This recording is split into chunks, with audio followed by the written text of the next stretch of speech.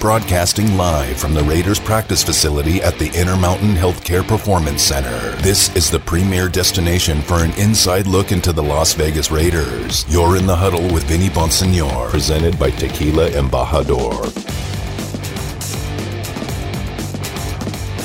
What's good, Raider Nation? Welcome back to Raider Nation Radio 920 AM. It is a beautiful Tuesday here in Las Vegas. The weather could not be more beautiful than it is right now. Gearing up for a big night of college basketball. UCLA and USC both playing tonight. I'll call them the suburban schools here in Las Vegas. Los Angeles is basically a suburb, Las Vegas is basically a suburb of Los Angeles, and vice versa. We're kind of, brothers and sisters, whatever you want to call it. But the two local colleges, USC and UCLA, playing tonight in the, trying to get to the Final Four, and wouldn't that be really cool for West Coast basketball? Hopefully Las Vegas, UNLV, joins the party here at some point with their new coach, but we'll see how that all goes. Welcome to the show, Raider Nation. Want your thoughts on another busy day in the NFL, including the Raiders.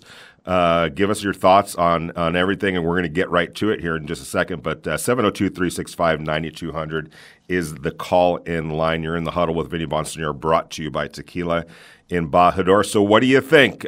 We knew it was coming. The 17th game was pretty much inevitable, going all the way back to last summer when the union, the Players Association and the NFL came to terms on the new collective bargaining agreement and added the possibility of the NFL opting to move to a 17-game schedule. It was as early as this season, as late as next season. The NFL obviously decided to get crack-a-lackin' on that, and they made it a reality today for that 17th game to be played this year in 2021. So hello, Chicago Bears. Welcome to Allegiant Stadium. We don't know when the Bears are coming. We don't know who their quarterback is going to be. Isn't that kind of interesting? Andy Dalton? Are you kidding me? Anyway, that's a story for another day, but the Chicago Bears are the Raiders' 10th home game, 9th home game, regular season home game at Allegiant Stadium at a time and date to be announced. If in case you're kind of confused, and anytime a change like this happens, it's a little bit confusing. All right, so how does it all work? How is the schedule determined? Well, it's going to go on a AFC, NFC basis, so it's always going to be, for now anyway, a interconference matchup. So AFC teams will be hosting NFC teams this year across the board. The AFC gets all the home games this year during the regular season, that ninth and that extra home game. Next year, it'll be the NFC. Kind of like how it works in those two games each year that are outside your division and outside your designated division within your conference and out of conference. The way it works is you'll play, i.e. the Chicago Bears and the Raiders both finished in second place in their respective divisions. So the Raiders, and it sounds like the AFC West is going to play the NFC Central this year. So the Raiders will host the Bears, who finished in the same spot they did in the standings, kind of like they do for those other two games during the course of the year. Next year, wherever the Raiders finish, they'll play an NFC counterpart from a division in which that team finished in the same standing as the Raiders. So that's basically the long and short of it. It sounds way more complicated. I'm probably making it way more complicated than it really is. But that's essentially the gist of it. And we'll get into how this affects pay because if you're lucky enough to have signed your contract, if you're an NFL player and you're lucky enough to have signed your contract prior to last summer when the CBA was ratified and agreed upon between the NFL and the NFL Players Association, guess what? You just got a bonus paycheck. Derek Carr, literally today, thanks to a vote, will make $1.2 million more next year based on a 17th game than he would, than he was scheduled to make yesterday at this time. So players like Derek Carr, and Derek Carr signed his contract in 2017 because that contract was signed prior to the new CBA. Essentially, the way his salary will work out, his pay schedule will work out. In the NFL, salaries are predicated on your salary divided by how many games are played. So in a typical year, it was, for Derek Carr, he's making $19.5 million, let's just say, to round it off. You divide that by 16, so that's $1 million and change each week for the 16 games, and then just tack on another $1.2 million for that 17th game. That goes for guys like Aaron Donald, anyone who signed their contract prior to last summer when the new collective bargaining agreement was ratified. Now, if you signed your contract post new CBA, Kenyon Drake, who the Raiders just signed a few weeks ago in free agency, his contract, his salary, now gets divided by 17 games. So if you're lucky enough to have signed your contract prior to, you get an extra check. You literally get an extra check. And then if you sign your contract after that, it's just as normal. Your salary will just now be spread out and divided by 17 games. So a little bit of a bonus there for guys like Aaron Donald and Derek Carr and many, many others. And by the way, if you're wondering, next question, I'm sure, well, how does that affect the salary cap? Because obviously there's a whole bunch of guys on any given roster, including the Raiders, that are going to be making an extra, whatever the case might be. In Derek's car, it's another $1.2 million or so above what they are, scheduled to what they would have been scheduled to make in a 16-game schedule. So if you times that by, let's say every team has 20 players, 30 players that are in that category where they signed their contract prior to last summer, that adds up pretty good. Well, how does that affect the salary cap? It doesn't. That's the long and short of it. It won't affect any contract that was signed, again, prior to last summer will not count against the cap moving forward. Now, eventually, all of those contracts are going to phase out and expire. And then from that point on, any new, every contract, it'll go back to the old way where you had to, whatever a player was making, it had to fit under the salary cap. But there's some contracts, many of them, that are being grandfathered into the new schedule, and those contracts are not going to affect those salaries, and that extra money is not going to affect the salary cap. So there you go. Derek Carr, his birthday was yesterday, right? 30th birthday. Happy birthday, Derek. And here's another $1.2 million for you. He's not the only one. And you know what? He deserves it. I'm pro player always in terms of how much they can make and fighting for every dollar that you're worth. And Derek Carr is definitely worth it. Now, here's an interesting tidbit.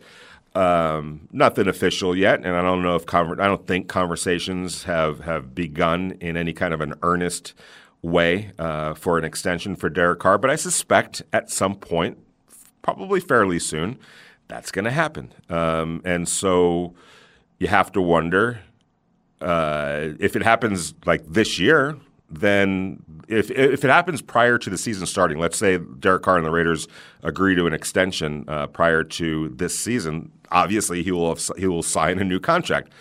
So that it actually might negate that bonus that he's getting right now. But I would imagine his agent and Derek are already thinking along those terms in terms of that has to be accounted for. You're not going to just give up $1.2 million,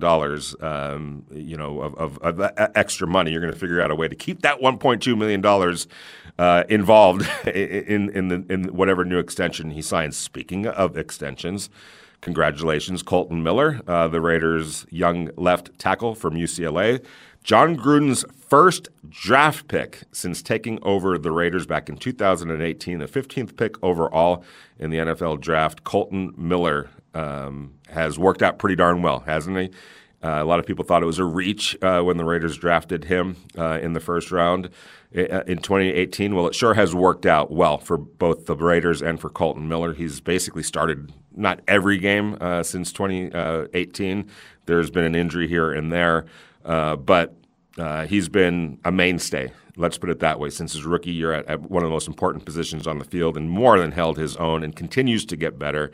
And today he signed a contract extension that will keep him in Las Vegas through the 2025 season. and it looks like he's making $42.6 million in guaranteed. He's going to be an annual average salary of about $18 million, or a little bit above $18 million. So congratulations to Colton Miller. And there's a little bit of history involved in this signing, and probably not the kind that the Raiders are happy about whatsoever. But it speaks to past regimes and decisions, and why the Raiders are kind of in the position that they're in right now of still trying to dot the I's and cross the T's on their rebuild in a way that's going to make them a viable contender for a prolonged period of times rather than a spurt here and a spurt there. But anyway, Colton Miller is the first Raiders first-round pick to sign a contract extension, since all the way back, I think 13 years ago. Darren McFadden, who was drafted in 2008, was a first-round pick and signed a contract extension with the Raiders. That's a long time to go without being able to retain the services of your first-round pick. And it's not just not be able to. The Raiders it's always been the Raiders' decision on whether or not to extend one of their first-round picks. The bigger problem is far too often they've missed on those first-round picks, and they didn't want to extend the contract. In a lot of those cases, they didn't even exercise the fifth-year options, and that goes back to the drafting was a little bit suspect. It's why John Gruden is here. It's why Mike Mayock is in place, trying to get this thing fixed, because there were some past mistakes. We also have to, when we're mentioning that, Amari Cooper and Khalil Mack, those were tremendous draft picks. And it just so happened that, when it came down to it for the Raiders in terms of retaining both of those players or trading those two players, they opted to trade to get assets and get their salary cap more under control and be able to gather assets that they were going to use for what amounted to a rebuild. John Gruden got here in 2018, basically took a look at the roster and said, we have a lot of holes to fill. It doesn't really make sense to pay two players a whole lot of money, leaving a bunch of holes all across the roster. He didn't wake up one day and say, gosh, we're going to be better without Khalil Mack, as some people, pundits out there in the universe, tried to suggest. It wasn't that. It was maybe the Raiders are better off utilizing Khalil Mack as a trade asset, bringing back a bunch of assets, and utilizing those assets, and then the money that was saved under the salary cap to rebuild this thing in the right way. And 3-4 years later, the Raiders are coming off an 8-8 season. Their roster is still a work in progress in some areas, but I think that they've made great strides in terms of getting a foundation set, one that's going to hopefully propel them to long-term success rather than just kind of, like I said, spurts here and there. You don't want that. You want to be consistent, and to do that, you have to build a strong foundation. Primarily through the draft, where you're just continually refilling and bolstering and getting to a point where you have players that are graduating to second contracts with the team, or making some having to make some tough decisions on letting that player walk in order to get a comp pick, but have somebody behind that player that's ready to rock and roll and hold down the fort. That's how the good teams do it. You're in this continual cycle of managing your roster in a way where you keep the best ones that you possibly can. Sometimes have to say goodbye to some pretty darn good players because of the way the salary cap works. Utilize those comp picks to the best of your ability, and to keep that door, that whole process revolving. And to do that, in order to do that, the first and foremost, what you need to do is be a strong drafting team.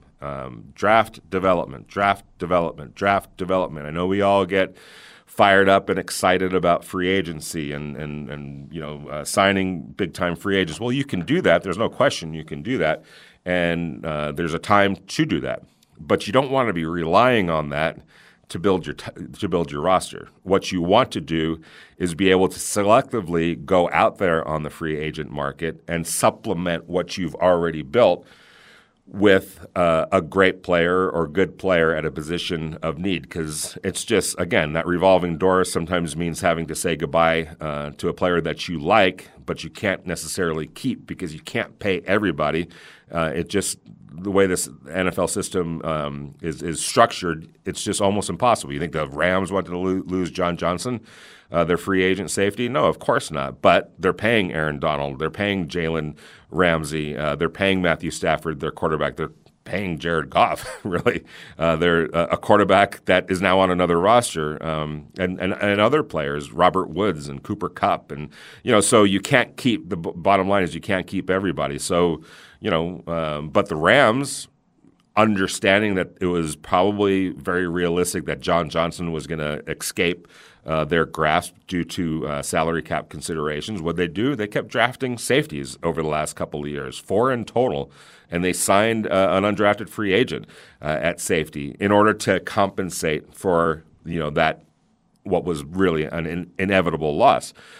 So that's what you have to do. You always have to have players in development. They might not be overnight, successes. Look at perfect example, John Simpson. All right, so the Raiders have to get rid of, not have to get rid of, but decided to get rid of Gabe Jackson. Keep in mind, Colton Miller's making an average now of $18 million. That's a lot of money, obviously, but if you want to pay a left tackle, one of the better left tackles in the league, you got to pay what it costs to keep your left tackle. And so that's the going cost. And the Raiders knew that and didn't budge on that, understood it, and wanted to pay Colton Miller, who obviously deserves the contract. But when you have Rodney Hudson, Gabe Jackson, and Trent Brown making just between them or among them $30, almost $40 million collectively, do the math because there's other positions to pay and there's a salary cap to keep an eye on, and all those pieces to the puzzle have to fit under that salary cap. It wasn't feasible anymore. So what the Raiders did was, they traded Rodney Hudson, they traded Gabe Jackson, they traded Trent Brown, and that basically allowed them now to be able to divert a whole bunch of money of that to Colton Miller. It's unfortunately, again, the way the salary cap works, you have to make hard decisions like that. And then you just got to hope that Andre James, who's been, working behind the scenes, developing behind Rodney Hudson, is ready to go take, the bull by the horns and lock down the center position. That's what you have to do sometimes. It's not cool. You don't like it. Nobody likes having to say goodbye to good players, regardless, whether it's them leaving as free agents or having to trade them. But sometimes you have to. The key is drafting and developing. And a guy like Andre James, who was an undrafted free agent that's been quietly working behind the scenes, is now in a position where, hopefully, from the Raiders' perspective, he's ready to lock it down. And all that investment that the Raiders made these last couple of years developing him will now pay off, because he will make, hopefully, a seamless transition to replacing Rodney Hudson. And while you can't expect Andre James to play at Rodney Hudson's level to start off with, as long as he can play his position adequately and at average level or above, the Raiders will be not only in good shape, it'll be much more cost-effective. John Simpson, who the Raiders drafted last year out of Clemson in the 4th round, a guard. He played a little bit out of necessity. That really wasn't the plan for John Simpson last year. The plan essentially was for John Simpson, much like Andre James has taken 2 redshirt years basically his first couple of seasons. The plan was for John Simpson to take a redshirt season last year and develop behind the scenes so that when a Gabe Jackson inevitably had to leave, whether it was moving on in a trade, retire, whatever the case might be, you had somebody behind him that was ready to go. Now, I'm not saying that John Simpson is ready to take that job yet, and that's why Denzel Good comes back. That's why Richie Incognito comes back, and we'll see what the Raiders do in the draft. But eventually, hopefully, John Simpson and the investment that the Raiders are making in him on the development side will pay off, and he will eventually emerge as a starting player. That's how you have to do it. And I think we sometimes get caught up in the whole, it has to happen overnight in terms of rookies. It doesn't always work that way. Sometimes it's the guys that are working behind the scenes that are getting the time in, the work in, that end up paying off big time because while, fans are like, where is he at? Where is he at? He's there. He's in the lab working, and you'll see him eventually. And when you do, hopefully he'll be ready to, again, take the bull by the horns and lock down the job. You're listening to Raider Nation Radio. You're in the huddle with Vinny Bonsignor, brought to you by Tequila Embajador. Give us a call, 702-365-9200. We'll talk to you on the other side. Broadcasting live from the RNR studios in Las Vegas, Nevada. It's the premier destination for an inside look into the Las Vegas Raiders. You're in the huddle with Vinny Bonsignor. That's right. You are in the huddle. Vinny Bonsignor, brought to you by Tequila Embajador on a busy day. I thought today was just going to be, right about the 17th game, which was inevitable. The NFL owners were going to vote on that today. It was basically one of those, yes, I don't need to hear anymore. Yes, we're getting a 17th game. And so, you kind of wake up today, that was going to be the news of the day, that the vote happened, and then all of a sudden the commissioner, on our conference call with the commissioner this afternoon, starts talking about how, full capacity for NFL stadiums, and he expects to have full capacity at NFL games this year. And then it's like, whoa, okay, that becomes a writing point and a focal point. And then, here comes Kolton Miller signing his contract extension, and congratulations to Kolton Miller, and congratulations to John Gruden too. You go look at the stats of teams that end up signing their first round picks to second contracts. Is probably not as many as you think. There's a lot. It's still a crapshoot in that first round in the NFL draft, and sometimes it works out, sometimes it doesn't, and you'd be surprised at how many times it doesn't work out. So for John Gruden to walk in the door, after not coaching for a while, and nail it in a big way with his first round pick. In his Raiders tenure is it's not insignificant. Let's put it that way. And I think the Raiders are hoping that it's the first of many more. And we'll start taking a look at who those many mores might be. But I would imagine Cleve Farrell is going to be one of those players that gets a second contract.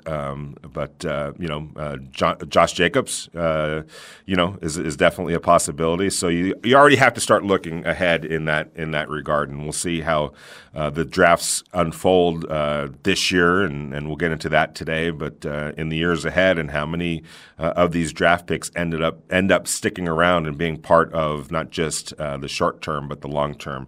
We're going to go out to the Raider Nation listener line because Gabriel is on line 2 and wants to talk about the Raiders. How you doing, Gabriel? Hey, what's going on? How you doing? I'm really good, thank you. I want to talk about, the battle on the offensive line. They're really high on Andre James, and they just signed the vet from Houston, Nick Martin. So I kind of want your opinion. Do you think those two are definitely going to battle out, or do you think that they're going to pick a O-lineman with our first 2 picks in the draft? I think there's almost, I wouldn't say 100% certainty. You can't say that. But I think it's pretty darn close to a sure thing that an offensive lineman, offensive tackle specifically, will be either the 17th pick or that 48th pick in the second round. Of course, there's always the possibility of the Raiders trading up or trading down. But yeah, I mean, when you look at Andre James and Nick Martin, they're going to battle for the center job. Both of those players also need to show the Raiders that they are capable of playing guard. Both players In Andre James's case, he played tackle at UCLA, so you figure that he can handle guard if need be. Nick Martin played basically his whole senior season at Notre Dame at guard after playing most of his career at center. There was an injury, I think it was, and so Nick had to slide to guard, so he's got that on his resume. So both of those players, it'll be this. Whoever wins that starting center job will now be a versatile. Whoever doesn't win that job becomes a versatile backup at guard and center, and who knows, maybe one of them takes one of the guard jobs. I'm not saying that that's exactly what's going to happen, but you can't rule it out either. So, but then when you start talking about the guards, now you have John Simpson, the second-year player from Clemson. You have Denzel Good, who played really well last year in reserve of Richie Incognito. Also played some right tackle, but was primarily at guard last year, and they re-signed him. The Raiders did, so he's back. And the Raiders have also brought back Richie Incognito, who missed all but 2 games last year with an Achilles tendon injury. By all accounts, he's healthy. He's back. So you've got 3 guards right now that are firmly in the mix, and we'll see where that position battle goes. Colton Miller, obviously, is the starting left tackle. But there's a big open hole right now at right tackle. And so if you're talking about, Gabriel, where the Raiders go in the draft, if you're talking about offensive line, you almost have to say tackle. It's such a deep tackle draft. And the Raiders have been, kind of operating with very little urgency in terms of addressing that need in free agency, that it kind of leads you to believe that they've got their eye on 1 or 2 or 3 maybe potential candidates in that first round, or maybe even the second round. I tend to think that they're going to go tackle in the first round. And some of the names that to keep an eye on. If I were you guys, Christian Darrisaw from Virginia Tech, I think that there's a chance he'll be there with the 17th pick, and if I'm the Raiders, that's probably the direction that I would go in. He's kind of a dancing bear, really refined athletically. Great feet, strong, long arms, played left tackle at Virginia Tech.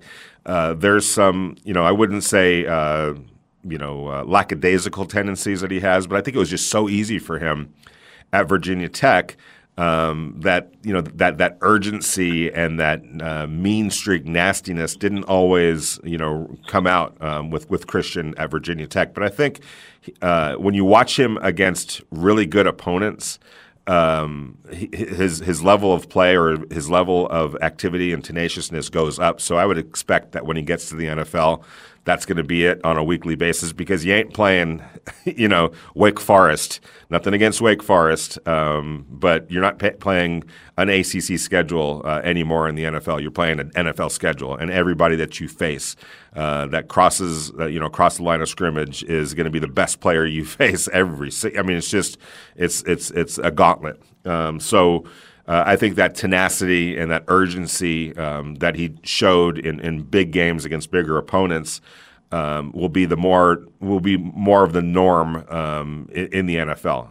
If he's not there, a guy to keep an eye on, and I know Raider Nation on Twitter is really high, as am I, on Tevin Jenkins from Oklahoma State. Not the longest arms in the world, and you have to sometimes think about that at tackle, because you're playing, especially in pass protection, your arms become an important tool, to keep defenders at bay, basically winning that battle up front. But he's really good with his hands, and in the tape that I've watched, he's been able to negate the short arms situation by neutralizing the longer arms of an opposing player with his handwork, being able to swipe at the hands and kind of negate that issue. And on top of that, dude is just a bulldog, as just a mean, nasty. Go watch the tape of this guy and how he the second and third effort and his just desire just to destroy you and destroy an opponent. And I'm talking about pancaking guys, plow driving block where he's taken. There's a great video out there, and I'm sure a lot of people have seen it. On Twitter, where he's just pile driving somebody off the playing field, like into the sidelines. And I want to say it was the Texas defensive end that's going to be an NFL player that he just manhandled. So in terms of that, the work, the tenacity, Jenkins has that. But if and I did a side by side over the weekend where I watched both of those players back to back, and I just think that if you have a chance to go get a guy like Darrisaw who just has that look about him of a decade-long cornerstone at either tackle spot. Really, he's played left tackle, so he's got the ability to be an NFL left tackle like from day one. And now, because Kolton Miller is here, you're looking at him as your right tackle, so that's just a bonus. And if you're the Raiders and you're looking at it from you have Kolton Miller at left tackle. If you could get a guy like Christian Darrisaw as your right tackle under control for the next 5 years, hopefully we get back to that, fifth-year option. But at least the very next, the next 4 years, and if he earns the fifth-year option and a new contract, there you go. But you have cost certainty at right tackle alongside your high-priced left tackle. So it's kind of the best of both worlds right there, and the timing lines up perfectly, which is why I kind of think that's where the Raiders are headed. Either one of whether it's Darrisaw, though, or Tevin Young, or Tevin Jenkins, I really like Liam Eichenberg from Notre Dame. He's been a stalwart across his entire career, basically, at Notre Dame. And you go look at the schedule that Notre Dame's played over the years. I know people like to say, "Oh, they played Navy." Well, Navy, go play Navy. They're as tough as they come. But aside from Navy, they're playing USC, Stanford. They play every Clemson. Florida State. They play 6 games now in the ACC, 5 or 6 games in the AFC and the ACC. They play everybody, wherever, whenever. They've played Georgia, so they play an elite schedule. Plus, they go to the playoffs, and they play great teams in the playoffs. Go watch Eichenberg against Clemson. Go watch him against Alabama, against NFL players, and he more than held his own. I don't think he gave up a sack last year, if I remember correctly. So a guy like Liam Eichenberg, who he might not have the overall ceiling of a Christian Darrisaw, and he's not going to wow you necessarily with his athleticism. So there's that to take into account. But if you want to plug in day one guy that you're going to be able to count on, barring injuries, of being a guy that you're going to be able to count on for years to come, I think a guy like Eichenberg fits that bill. And you look.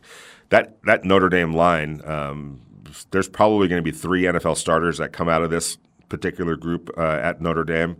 But if you look across the NFL now, Notre Dame just has been churning out quality offensive linemen. Nick Martin, the new center from the Houston Texans, is a Notre Dame kid, brother of Zach Martin, one of the best offensive linemen in the NFL with the Dallas Cowboys. Quentin Nelson, the fantastic guard from the Indianapolis Colts, went to Notre Dame. So there's a pedigree of real high-end talent along the offensive line at Notre Dame that you just can't ignore. So if you're a Liam Eichenberg and you started as many games as he did at Notre Dame, you're pretty darn good, because there's NFL players across that line of scrimmage at Notre Dame. So again, and hopefully that answered your question, Gabriel.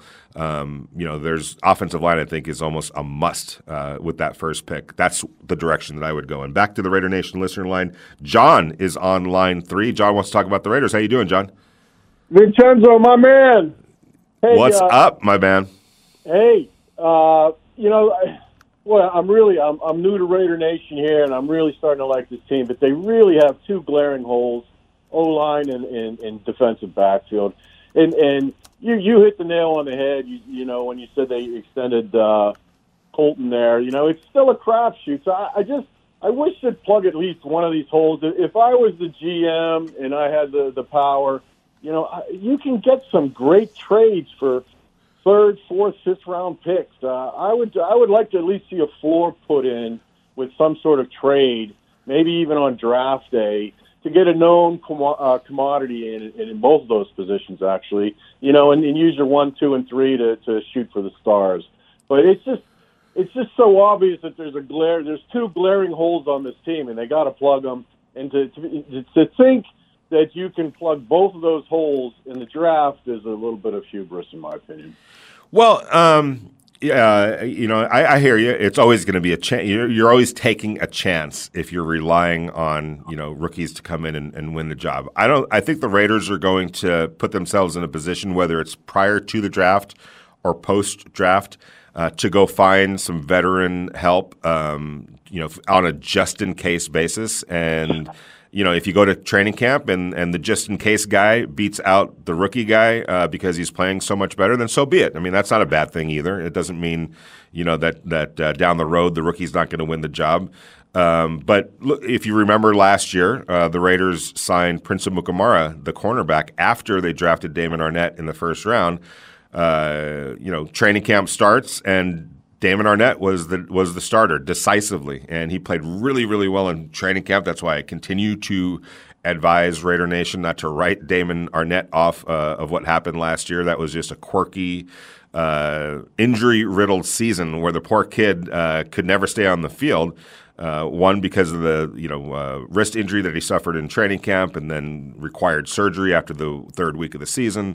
Shelved him for 7 weeks. He comes back, not really the same player, and it's hard to expect him to be after missing that much time as a rookie. Then there were some concussions, so we have it incomplete on Damon Arnett. But if you go back to the Damon Arnett that I saw in training camp, who played with a swagger and a confidence and a skill level that was apparent, it just jumped out at you. You understood that this guy's got a bright future, and if he could get himself back to that point and then continue to build on that, then I think he's in good shape. But I guess my point is the Raiders didn't just count on that happening. They went out and got Prince Amukamara, who Arnett eventually beat. I wouldn't rule out something post-draft. John, once you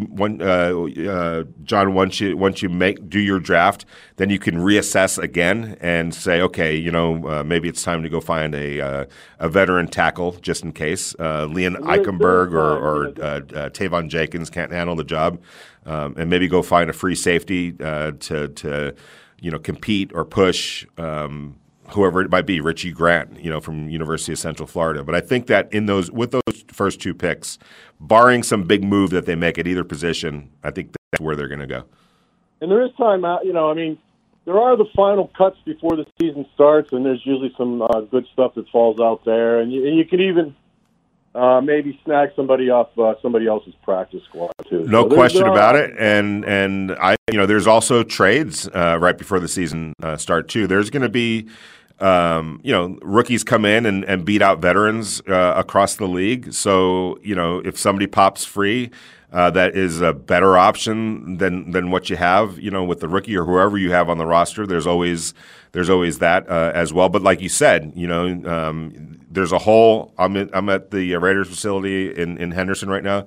There's a whole floor offices that are dedicated to your pro, scouting department. And these guys, what's their job, and gals? What is their job? To monitor every player in the NFL and have a book on every single player on the NFL and have an institutional knowledge of every single player in the NFL. So if one of them becomes available, whether it's on the waiver wire or a team makes it known that they're willing to trade that player, the Raiders know what they're going to be dealing with, and they have a book on that player. So again, don't rule that out as well. But I like what you're thinking. I think that I think if I were a betting man, and I'm not, but if I were, I think that the Raiders are going to have a starter come from the draft at right tackle and free safety. That's just – I know that there's some players out there available at both of those positions through free agency, But it's just the way the Raiders have been operating.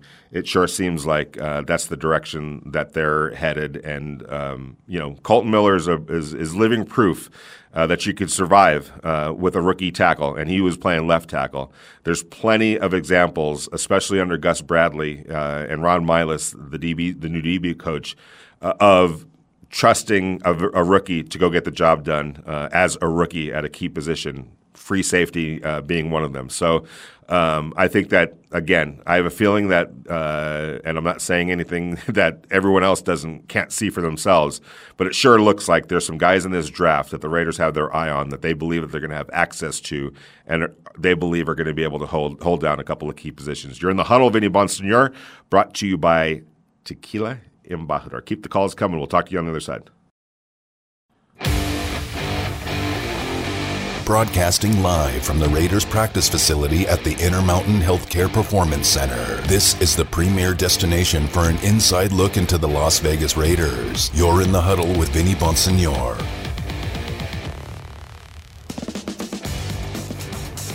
What's good, Raider Nation? Welcome back to Raider Nation Radio, 9:20 a.m. It is a beautiful Tuesday here in Las Vegas. I know summer's coming, but it's all good. That's what air conditioners are for.